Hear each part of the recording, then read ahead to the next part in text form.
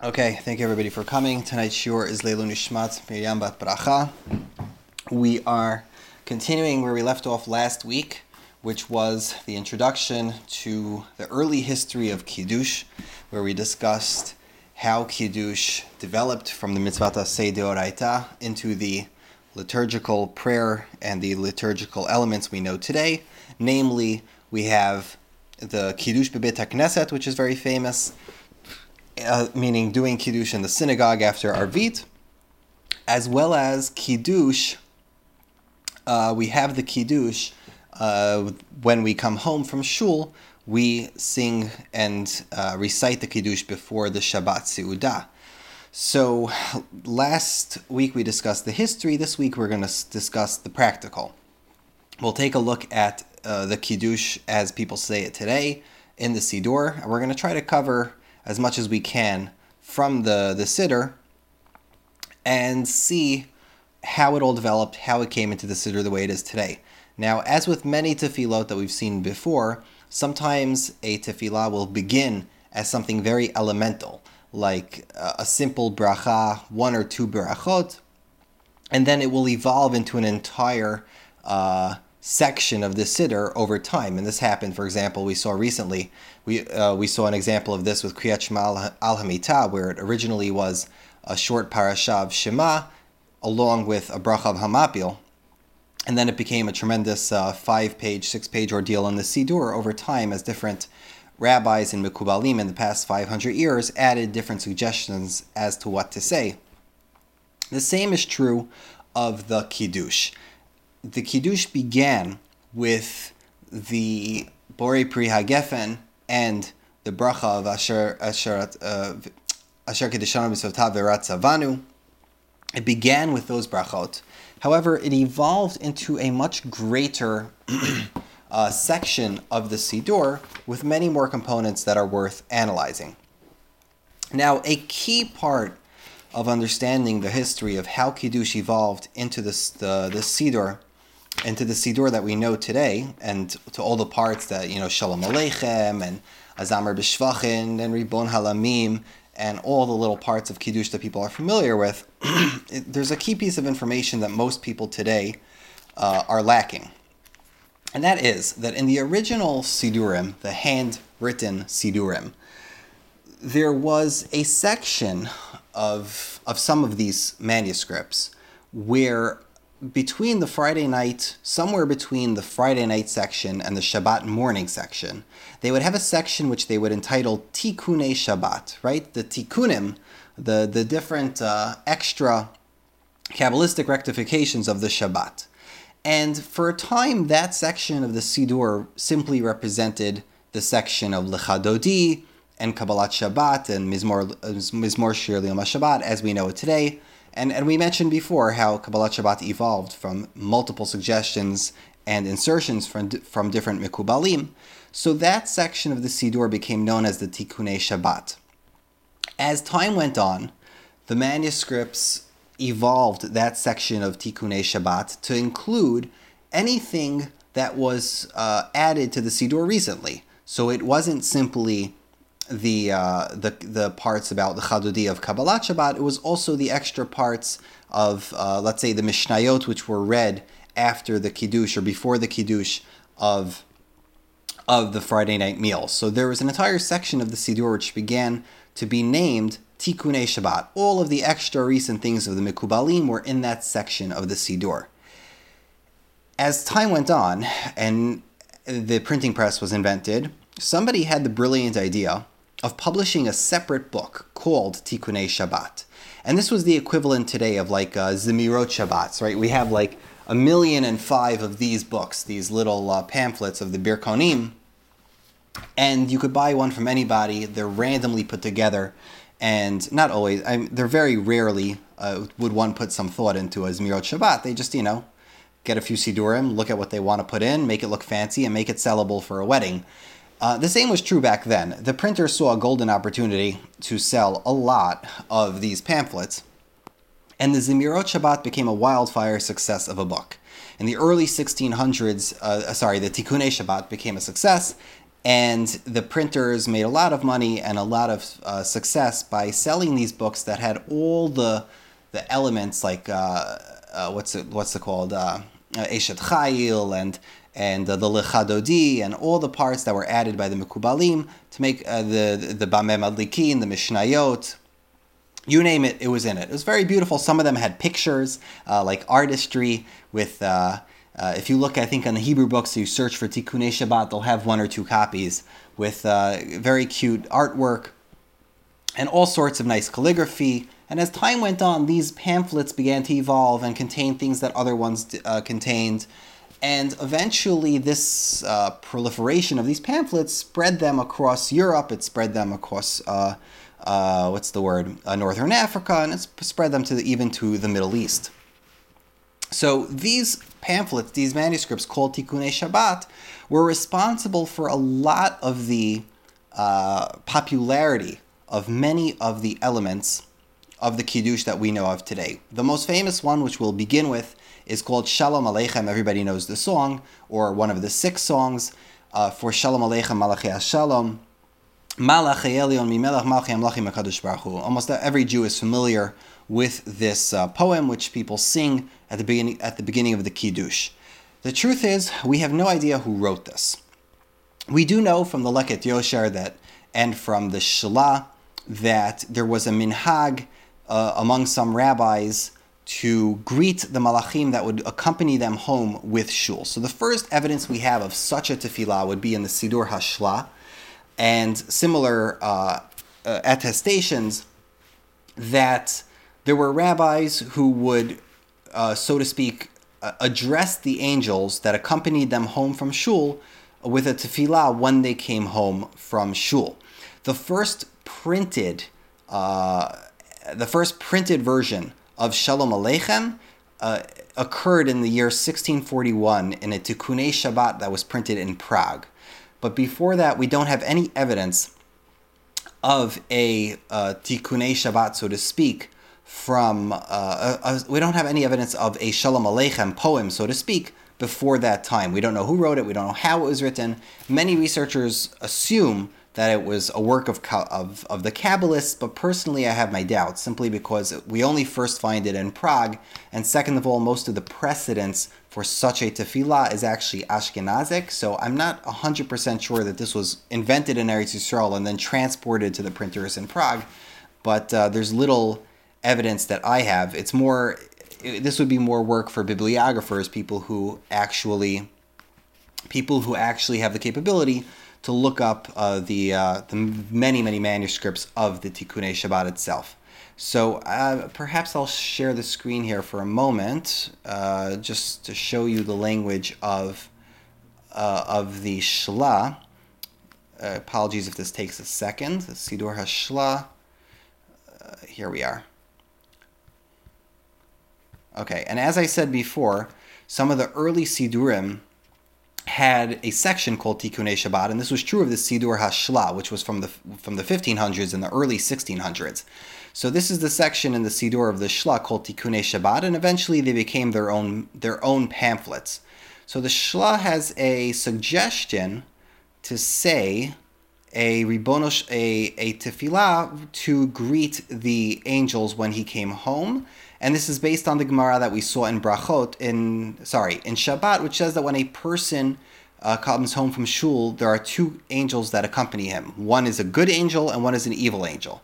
So the Gemara over there says on Daf Kuf Yutet Amud Bet that if the malachim find the house is prepared beautifully for Shabbat, then the malach hatov puts his hand on the head of the person who he brought home, and he gives him a bracha that so shall it be beautiful the next week. And the malach hara has to says amen bal korcho, against his will. And if the opposite is true, the malach hara says so shall it be the next week, and the malach hatov has to say amen bal against his will. So that's the Gemara in Daf Kuf Yutet Amud Bet in Shabbat, which we saw before, about these 2 angels that accompany a person home from Kiddush. And the Shlah had his own version. Shalom Aleichem Malachei HaShalom Bevoachem L'Shalom Kasher Tziva Etchem Adonenu HaMelech HaKavod V'Akadosh Adon HaShalom. This was the Shlah's own personal tefillah that he probably wrote himself or something similar, Ksat Anashim Omrim Zeh, to welcome the Shabbat when he came home. Within about 30 years of his death, we already had printed versions of the poem of Shalom Aleichem, and the author is still anonymous. So now, why it became so popular is anybody's guess. There's plenty of theories. Some would suggest it's the Tikkunei Shabbat which made it so popular. Some would suggest it's the songs that make it so popular. Everybody, once you find a good song to go along with it, it's really going to stick.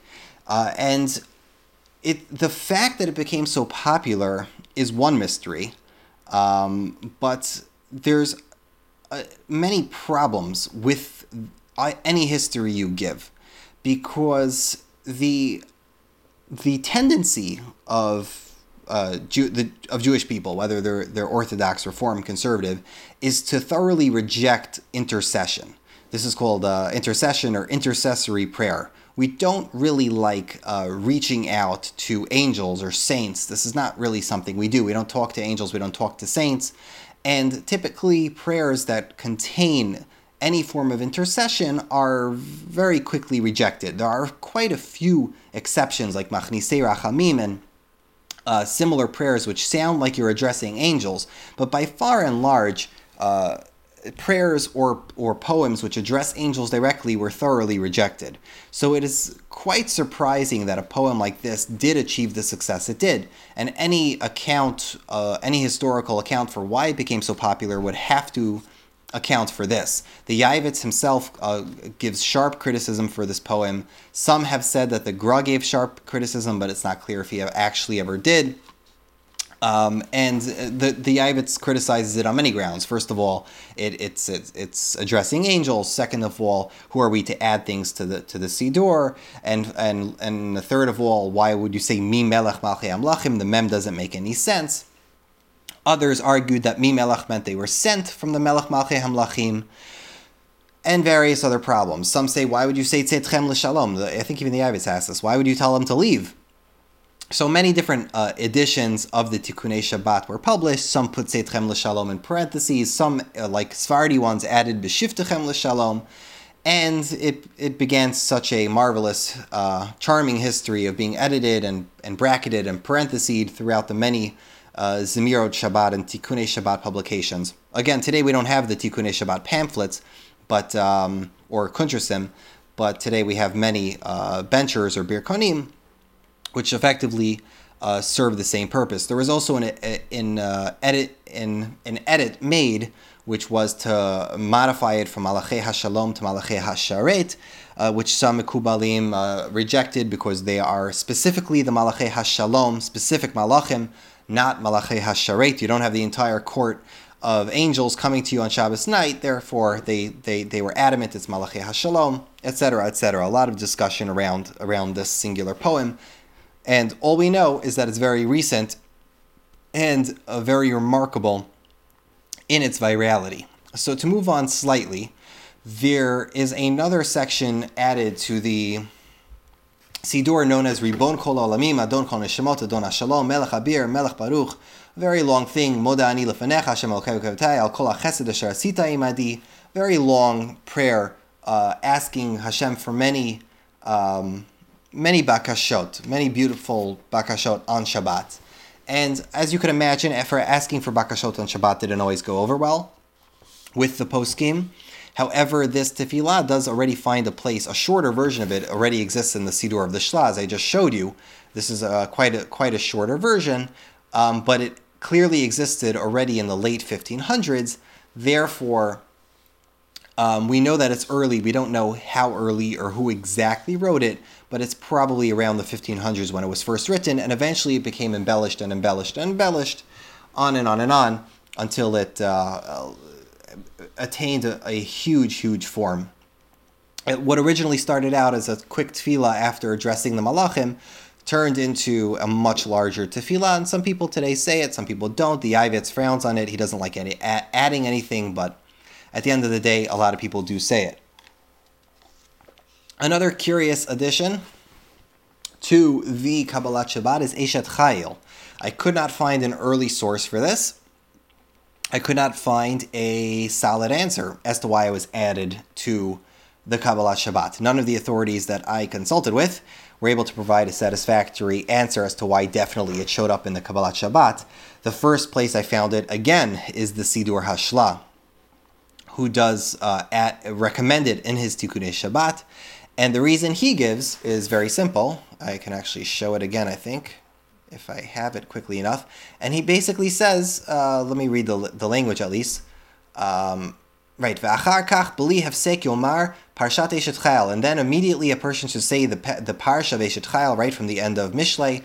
Keneget hashchina, which corresponds to the Shechina, mirumaz al derech Kabbalah, which is hinted Kabbalistically, ala Shechina, ki yadua liyodechein. People know that Eshet Chayil refers to the Shechina, which is the holiness of Shabbat.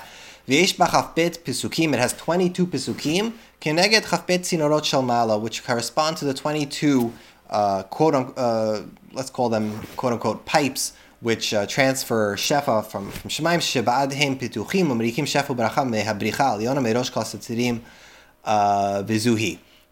Basically, that at this time there is a special opening of blessing from the heavens, which comes from the Shekhinah, and the 22 Pesukim correspond to the 22 conduits of that shefa, of that bracha, and therefore we say Eshet Chayil at that time. Others gave different explanations. The Eitz Yosef says that Eshet Chayil is actually a parak which speaks about the Torah. Chayil is Gematria 48, like the 48 ways in which the Torah is nikneh, but it doesn't actually explain why would you say Eshet Chayil, which talks about the Torah on Shabbat night, maybe because the Torah was given on Shabbat, but there's no clear answer. He doesn't give a clear explanation for why saying something about the Torah would make any difference. If you look at the Midrashim, they all have different opinions in the Midrashim about who Eshet Chayil was written about. Who was it? Shlomo HaMelech writing it about his mother, Batsheva, or was it Avram Avinu who wrote it about Sarah Imenu? Was it written about all the Nashim Tzidkaniot? So we don't know exactly who Shlomo HaMelech wrote Eshet Chayil about, but the Kabbalistic significance is definitely there for Shabbat. As for why it became popular, well, we could imagine. First of all, it was published in many, many different versions of the Tikkunei Shabbat, and furthermore, it began to be seen as a recognition of the woman of the household, began to be seen as a recognition for the woman who helped make and prepare and get the Shabbat ready for the family. And so it was seen as the husband's recognition of his wife, or the children's recognition of their mother, and therefore that made it a very sticky minhag. It's not the kind of thing you could just stop saying one week. If you start saying it, your mom is going to notice if you stop saying it, and therefore many kehilot, or many people who began saying it, it stuck. And a lot of the minhagim, I should just point out, a lot of the minhagim regarding what people do in their own private homes generally just comes from what their father did, and their father did whatever his father did. Typically it goes back to Europe or to the Middle East or to Northern Africa, where people developed their own minhagim over the past 400 years based on whatever Siddur or whatever Tikkunei Shabbat they had in their house. So the next part of many Siddurim or Birkonim you're going to find is Atkinu Sudata de Mehemnuta Shlemata Chedvata de Malka Kadisha. Now this is Aramaic. Exactly what it means I won't get into, but this was composed by the Arizal himself. The Arizal says in Sha'ar Kavanot to recite this formulation. This is basically an Aramaic way of saying that we have set forth this meal, this holy meal, which is intended to affect certain Kabbalistic accomplishments, which bring down manifestations of the Shekhinah. And he has 3 different formulas for each meal. One for the night meal, one for the shachrit meal, and one for the evening meal. This is completely his insertion, his suggestion. It's not clear if he meant that the layman should say it as well, but it became very popular for laymen to say it as well, and therefore it's in many Birkonim and in many Siddurim, because the Arizal himself wrote it. And the same is true of Azamer B'Shvachin. Azamer B'Shvachin is a piyut, a poem based completely in Aramaic and completely Kabbalistic, You'll find some Siddurim are brave enough to translate it, some Siddurim try to avoid it, but the overall gist of it is, again, the same idea as at Kinu Sudata. If you read the translations in the Siddurim, it's about the Shekhinah of Shabbat resting on us on the evening meal of Shabbat, and it was written by the Arizal himself. The acrostic is right there. Ani Yitzchak Luria Ben something. We don't have the rest of it. So that is the it's also written directly in the Sha'ar Kavanot, and the Arizal composed it for this Su'udah. Therefore, it's continued to be said till this day by many. If you look in the Sha'ar Kavanot, it actually says that the Arizal's minhag was to say it after he finished eating. However, the Rashash places it before Kiddush, and therefore there's various minhagim. You'll have some Hasidim will put it before Kiddush, and some people, like the Chabad, will do it after they're done eating the challah. This is where that discrepancy comes from, whether it's Arizal or Rashash, or what Birkonim you have. The next element we should discuss, which we find in the Kiddush, is very elemental. This is not from the Mekubalim, this is from the Rishonim already. And that is Vayechulu. Vayechulu Hashemayim v'aretz v'chol tziva'am.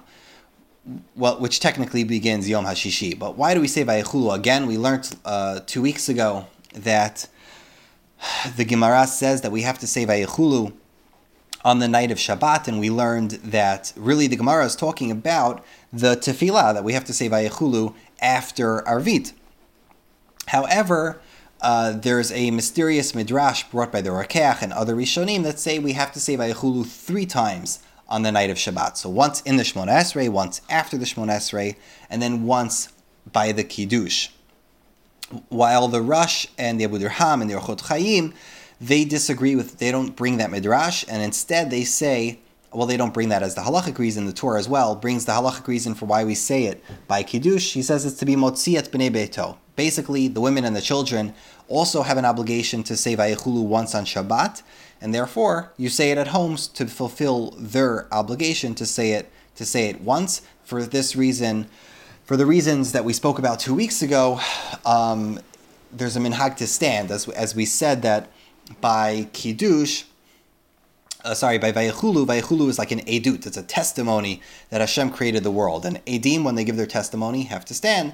Therefore, the minhag became to stand by Vayechulu, and some people stand for the entire Kiddush for that purpose. Originally, most people had the minhag to sit, or to just stand for Vayechulu and then sit for the bracha of Hagefen and Kiddush. There's a story about Rabbi Klonimus, which is mentioned in the Siddur in the Siddur of the Rokeach, where there was one time where he must have finished Shmona Esrei late or something, and he forgot to say Vayechulu in Shul.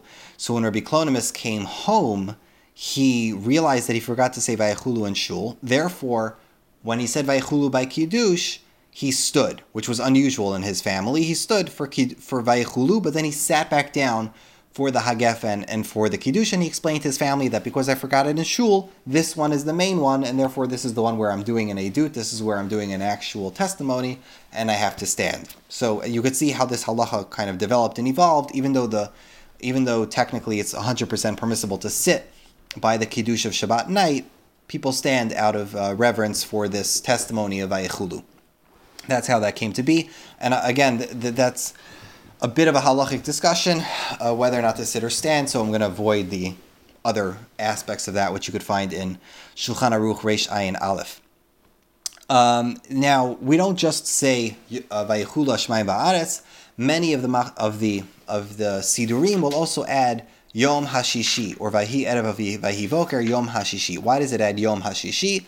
So, if you think about it, it makes absolutely no sense. Yom HaShishi Vayechulu Hashemayim v'aretz. What does that even mean? The words don't make sense. So Yom HaShishi is the last 2 words of the pasuk prior, and the Arizal recommends saying these 2 words before for 2 reasons. First of all, because Yom HaShishi Vayechulu Hashemayim is a Yud and a Hey and a Vav and a Hey, which is the name of Hashem.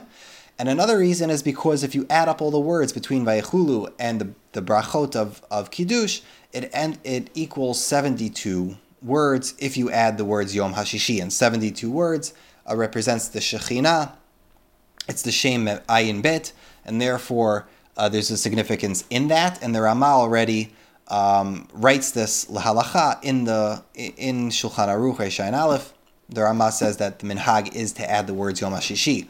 Some people felt uncomfortable saying something that didn't make sense, and therefore they, under their breath, they added the words Vahi Erev Vahi Boker, and then they out loud say Yom HaShishi, just because they don't want to say a pasuk that makes absolutely no sense. It makes no sense to say on the sixth day, like it doesn't actually flow. So that's why they added Vahi Erev Vahi Boker. Some of the poskim mention, by the way, that it's not really so great to do this because you're saying half a pasuk. Why would you say half a pasuk? And most poskim permit it based on various grounds, but there's no time to go into exactly why. But just know that that is discussed by the Chassam Sofer and others. Okay, so and some add right. Okay, so now here comes another fun part. Before we say the Kiddush, before we do the Hagefen, the minhag is to say Savrei Maranan, which is basically by your leave or by your permission, my masters. And then as long as you're Sfaradi, they answer L'chaim, right, to life, and then the leader responds Baruch Atah Hashem Elokeinu Melech Borei Pri Hagefen. So why do we say Savrei Maranan? And also why do we say Birshut when we raise the bread? So this minhag goes back as far, at least, as of Hai Gaon, because we have the time of the Gonim, because we have a teshuvah from the Shibbolei Haleket a teshuvah in the Shibbolei Haleket from Rav Hai Gaon discussing why we're marshin lepat and savrin for gefen. Why do we ask reshut for bread? Why do we ask savri for wine? And there's a halachic discussion about why there is this discrepancy. Why do I need to ask permission for the bread, yet only call attention? Savri maranan, do I have your attention? Are you by your permission or by your attention, my masters, for the wine? And they get the different Rishonim, including Rav Hai Gaon, they give different halachic reasons why one is more appropriate than the other, based on if you're being motzi people, whether or not they could answer amen. There's various different contradictory opinions here. We could spend a nice long time on that. I felt like it would be best a little bit to avoid that discussion. But what you should know, what you need to know, is that the Savri Maranan aspect, the asking permission and the asking reshut, this is Aramaic, and it goes as far back as the time of the Geonim, when Aramaic was already spoken, and there are halachic reasons for why we do it, which involve calling the other people and asking them for their attention to be motzi them to fulfill their obligation. But the languages are different because of different scenarios, different halachic scenarios, whether people are in the middle of eating or before they're eating, whether they can eat or not eat, different scenarios like that. So now the custom was, even in Europe, in Western Europe, by Ashkenazim, many times to say Savri Maranan and to answer L'chaim. Even by Birkat HaMazon they would do this. So the Rishonim offer different suggestions as to why. Why would you say Savri Maranan and then answer L'chaim, to life? It literally makes no sense. By your attention, my masters, to life. Like, what does that even mean? So the Abu Durham gives a nice summary of the different reasons he heard. The first reason is based on the Gemara Sanhedrin, Daf Mem Gimel Amud Aleph, which says that before they took a person out for capital punishment, before they were going to kill him, before a court was going to kill him via capital punishment, they would feed him. They would give him a very strong wine in order to, desensitize him, drive him a little crazy, so that he shouldn't feel the pain of the sekila. And therefore, because we used to give people wine before killing them, so here we say l'chaim, meaning for life, but not for mavet.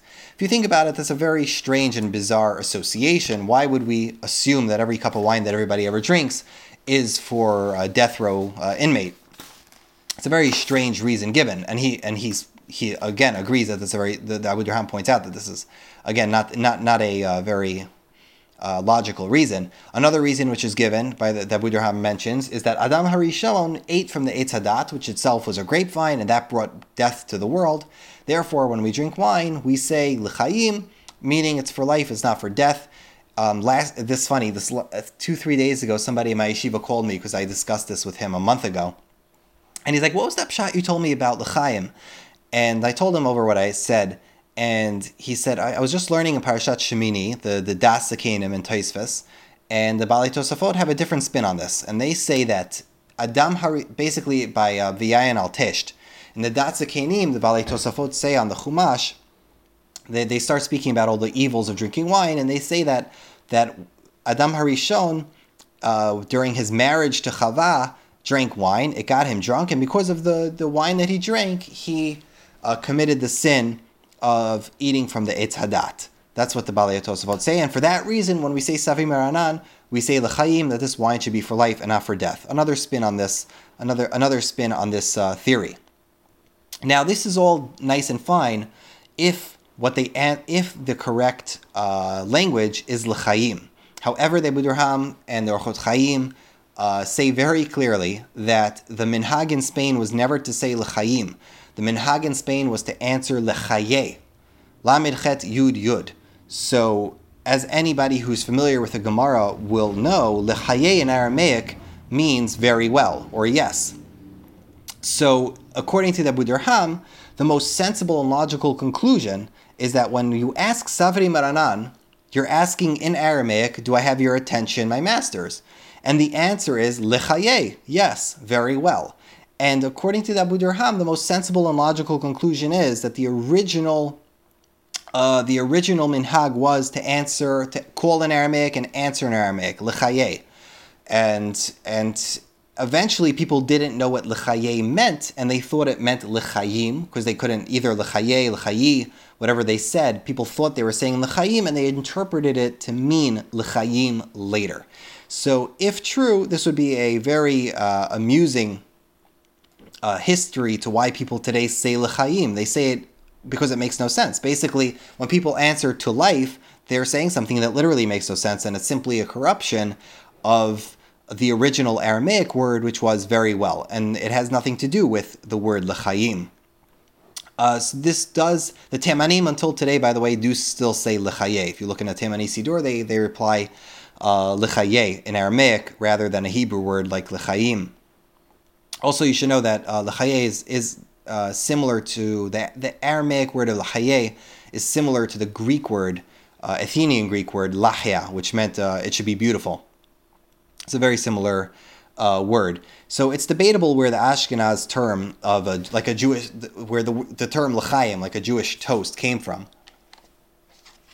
You could say that it came from the term to reply l'chaim to Savi Maranan. You could also say it just comes from that blessing that people say l'chaim tovim u'l'shalom.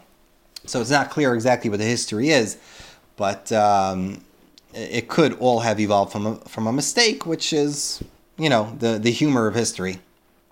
So now, the next part of the Kiddush is the Brachot, right? We say Abori Priya Gefen, and then we say Baruch Hashem Elokeinu Machlam Asher Kedishanu B'Mitzvotav V'Ratzavanu V'Shabbat Kadsho. We say that He blessed us with His mitzvot, and then He desired in us. V'Shabbat Kadsho, and He desired in His Shabbat Be'ahava V'Ratzon in Chilanu, with love and desire He bequeathed, He gave us His holy Shabbat Zikaron L'Maaseh Bereshit, which is a remembrance for the act of creation.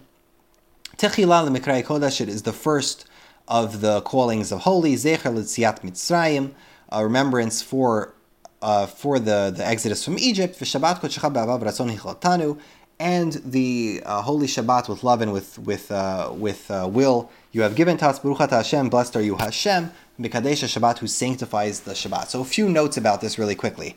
First of all, the language is very similar in most early sources, and still is very similar. That's a very good sign of its antiquity, and that means very much so that it's likely composed by the Anshe Knesset HaGedolah themselves, because there's very few variations on the Nusach itself.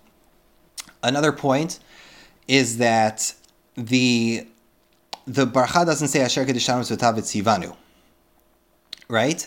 Why doesn't it say Asher Kedishanu Mitzvotav V'Tzivanu L'Kadesh Et HaShabbat, right? Like all of our other mitzvot? The answer is very simple. The original takana of the Anshe Knesset HaGedolah was that Kiddush was done bidvarim, and the mitzvah d'oraita the mitzvah of the Torah is to sanctify Shabbat with words.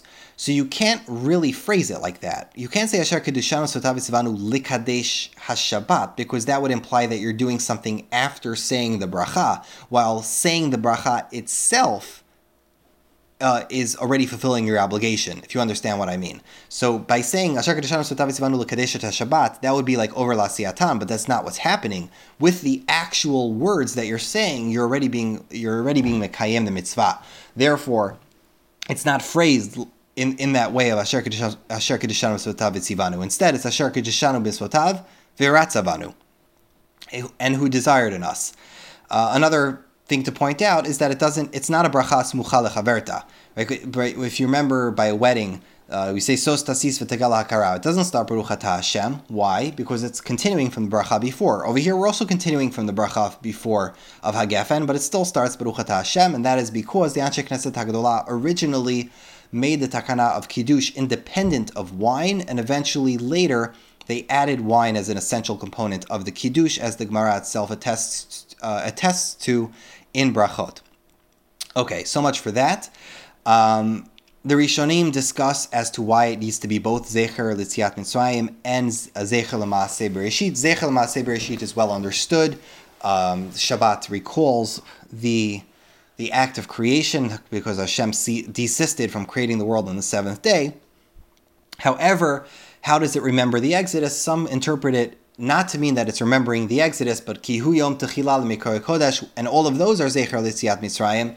So too Shabbat, which is greater than the Mikra Kodesh, must also be Zecher L'Tziat Mitzrayim. The Ramban says no, even Shabbat is Zecher L'Tziat Mitzrayim, because it reminds us of an omnipotent God who can be Mechadesh Chadashim. He could also create new things, and that is the act of a creator. You'll find the Ashkenaz version says Ki Hu Yom Techila L'Mikra Kodesh. The Gra didn't actually like that insertion, but those are some of the minor insertions that evolved didn't evolve, but kind of cross-pollinated over the years. But mostly the bracha stayed essentially, at least in its content, virtually the same over the past 1,500 years. So it's a very good sign of its antiquity.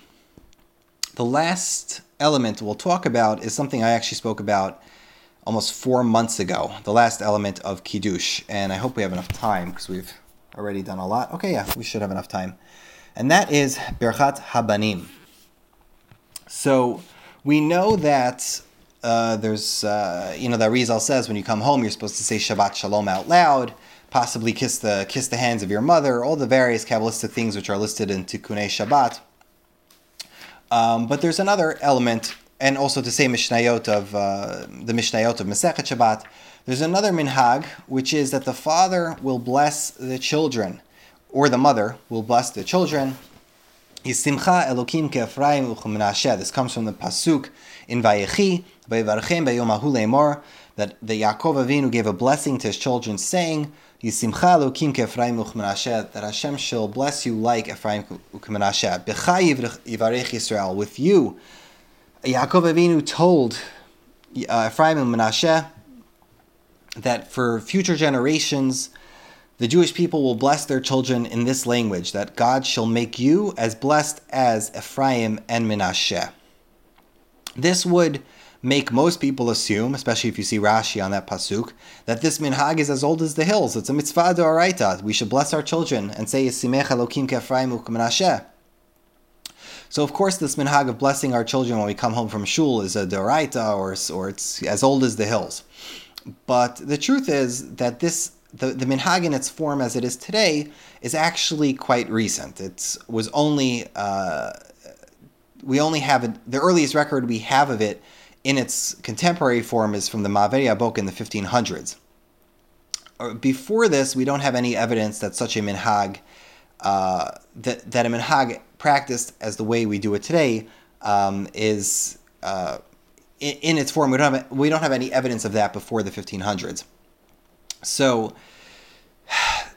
this is not practiced, obviously, by all Jewish households, just some. And the idea is that the son or the father or the mother will put their hand on top of the child, and they will say this, and they would also say Bracha Hashem Avishmerecha, They'll also say Birkat Kohanim. So there are hints to this earlier than the 1500s. The Ma'aver Yabok and the Sefer HaChaim, they mention this minhag already in the 16th century, that this became a minhag in Frankfurt, and in Worms. However, we find hints of something similar earlier. If you look in the Siddur Avodat Yisrael from Be'er, he lists these minhagim. He says that the Sfaradim who lived in Amsterdam, before Shul on Friday night, and after Kriyat Torah, and after Havdalah, the Sfaradim in Amsterdam had the minhag to do this, to put their hands over their son's head and say Simech Elokim Ke'Ephraim U'Menashe, and to give them Birkat Kohanim, to give them a bracha, so to speak. If you look in the Tshuvot HaMaharil, the minhagim, all the way at the end, there's a section called Hilchot Simachot, which is basically the laws of Avelut. And over there it recalls an episode where the Mari Segel, at the end of his life, he lost his wife. And it describes all of the minhagim he did when he lost his wife, and how he conducted himself during his Avelut. And one of the things it says is that on that Shabbat, he didn't bless his sons in the way he normally did on Shabbat. So it seems from the placement of that text that it means that he used to do it either after or before he went to Shul. And we see this also from Rabbeinu Ephraim. He says the same thing, that the minhag in Ashkenaz earlier was to give a blessing. Men would give blessings to their sons before, I think it was after Shul, after Leil Shabbat. So already in the time of the Rishonim, there was this minhag that fathers would bless their sons on Shabbat night, but to do it by Kiddush, like officially as a part of the Kiddush, that didn't develop until a few hundred years later. In the Bisamim Rosh already, he complains that people are neglecting this minhag. It's so important, it's so beautiful. There's many different reasons given as to why this minhag exists. Why specifically on Friday night? The Ma'aver Yabok and the Avetz, they suggest different reasons. First of all, the tzinorot of bracha are open. All the conduits of blessing are open. The Shekhinah is coming down. There's 22 conduits, Kabbalistically, of blessing. Therefore, because there's so many conduits of blessing, it's apropos to give a blessing, especially to the Ketanim, to the minors who have no sin. And this blessing will flow as a conduit through them into the household. That's one reason they give. Another is that the Satan has no shlita, he has no power on Shabbat. Therefore, he cannot object to any of the brachot you give. Another reason they give is because the Malach Hara is there. And because the Malach Hara is there, he has to answer Amen Bal Korcho. He has to answer Amen against his will. Therefore, we should say a bracha while the Malach Hara is there. Another reason they give is because of Shalom Bayit. And that is that families often have tensions and families often bicker. And it's a very effective way of fathers and mothers telling their children they love them, even if they might not like them at that moment. They still love them, and it's a good way of promoting Shalom Bayit and easing tensions between parents and children. Another reason they give is that you have a second Neshaman that brings more Kedusha into the household, and therefore it's worthy of a bracha. I remember when I spoke about this in Yismach Moshe, right, in the shul. I went into far more of the halachic discussion about whether or not it's appropriate to use one hand or two hands. And there's a disagreement in the poskim about whether it's appropriate to use two hands when you're saying Birkat Kohanim if you're not a Kohen. Some believe it's a problem, some believe it's not a problem, which is why you find a discrepancy between some fathers and mothers who will just use one hand when giving this bracha. Some fathers and mothers will use both hands. Either way is good. And I mentioned lastly, just the last thing we'll speak about is the, I said over from the chief rabbi, the late chief rabbi of England, Lord Jacobowitz. He said that he believes that of all the brachot in the Torah, that there are many times in the Torah that somebody blessed somebody else. But of all the brachot in the Torah, we chose this one. Yismech Elokim Ke'Ephraim U'Menashe. That's what people seem to have chosen to be the bracha for Friday night. And his suggestion for why that was true is because it's the only time you find in the Torah a case where a grandparent is blessing his grandchildren. Most other times you find a Rebbe blessing his Talmud, a father blessing his son, a student blessing his master in the Torah, but you never find this is the only place you find a grandfather, meaning Yaakov Avinu, blessing a grandchild. And what's special about that relationship is that parents and children can often have tensions. They can often have disagreements. They could often have many different problems in a family. But when it comes to grandparents, their love is basically unconditional, because everyone knows that grandparents have zero responsibilities, typically, and therefore it's just pure unadulterated love, and it's not bound by any tensions, it's not bound by any feelings, negative feelings, and therefore the blessing of a grandparent is particularly notable for its level of love, and therefore this was chosen as a very pure blessing of love to give our children on Friday night. So this so much concludes the liturgical elements of the Kiddush by night. I'm sure there are passages that somebody says which I haven't touched upon, and little items that we can still cover. I'm debating if next week we should start with the Shachrit, or if we should look at the Zemirot of Shabbat. So we'll gauge the interest on that, and Bezrat Hashem, we will continue next week. So Toda Rabah, and thank you everybody for coming.